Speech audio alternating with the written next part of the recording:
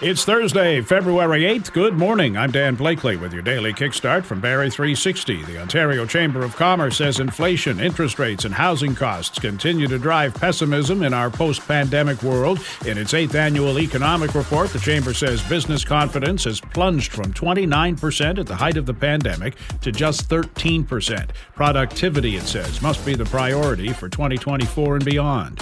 Barrie Police to release what they call significant information this morning in a missing person case from last summer. 26-year-old Autumn Shaganosh has not been seen since June 9th when she left a family member's home on Burton Avenue. She had planned to spend the evening at a friend's house.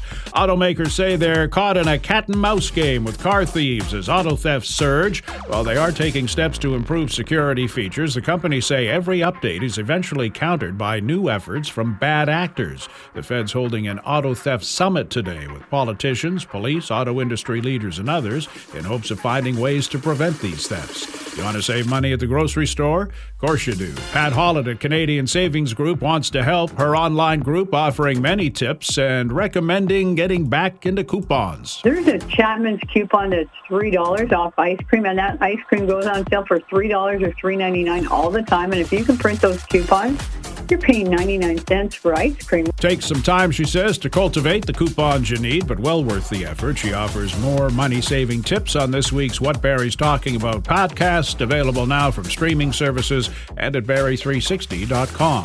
Sunshine booked in for today. Once we cut through the fog, a high of 7. We might get to 10 tomorrow. That's your kickstart for February 8th. We're back again tomorrow. Until then, remember, if you can't do anything about it, then let it go.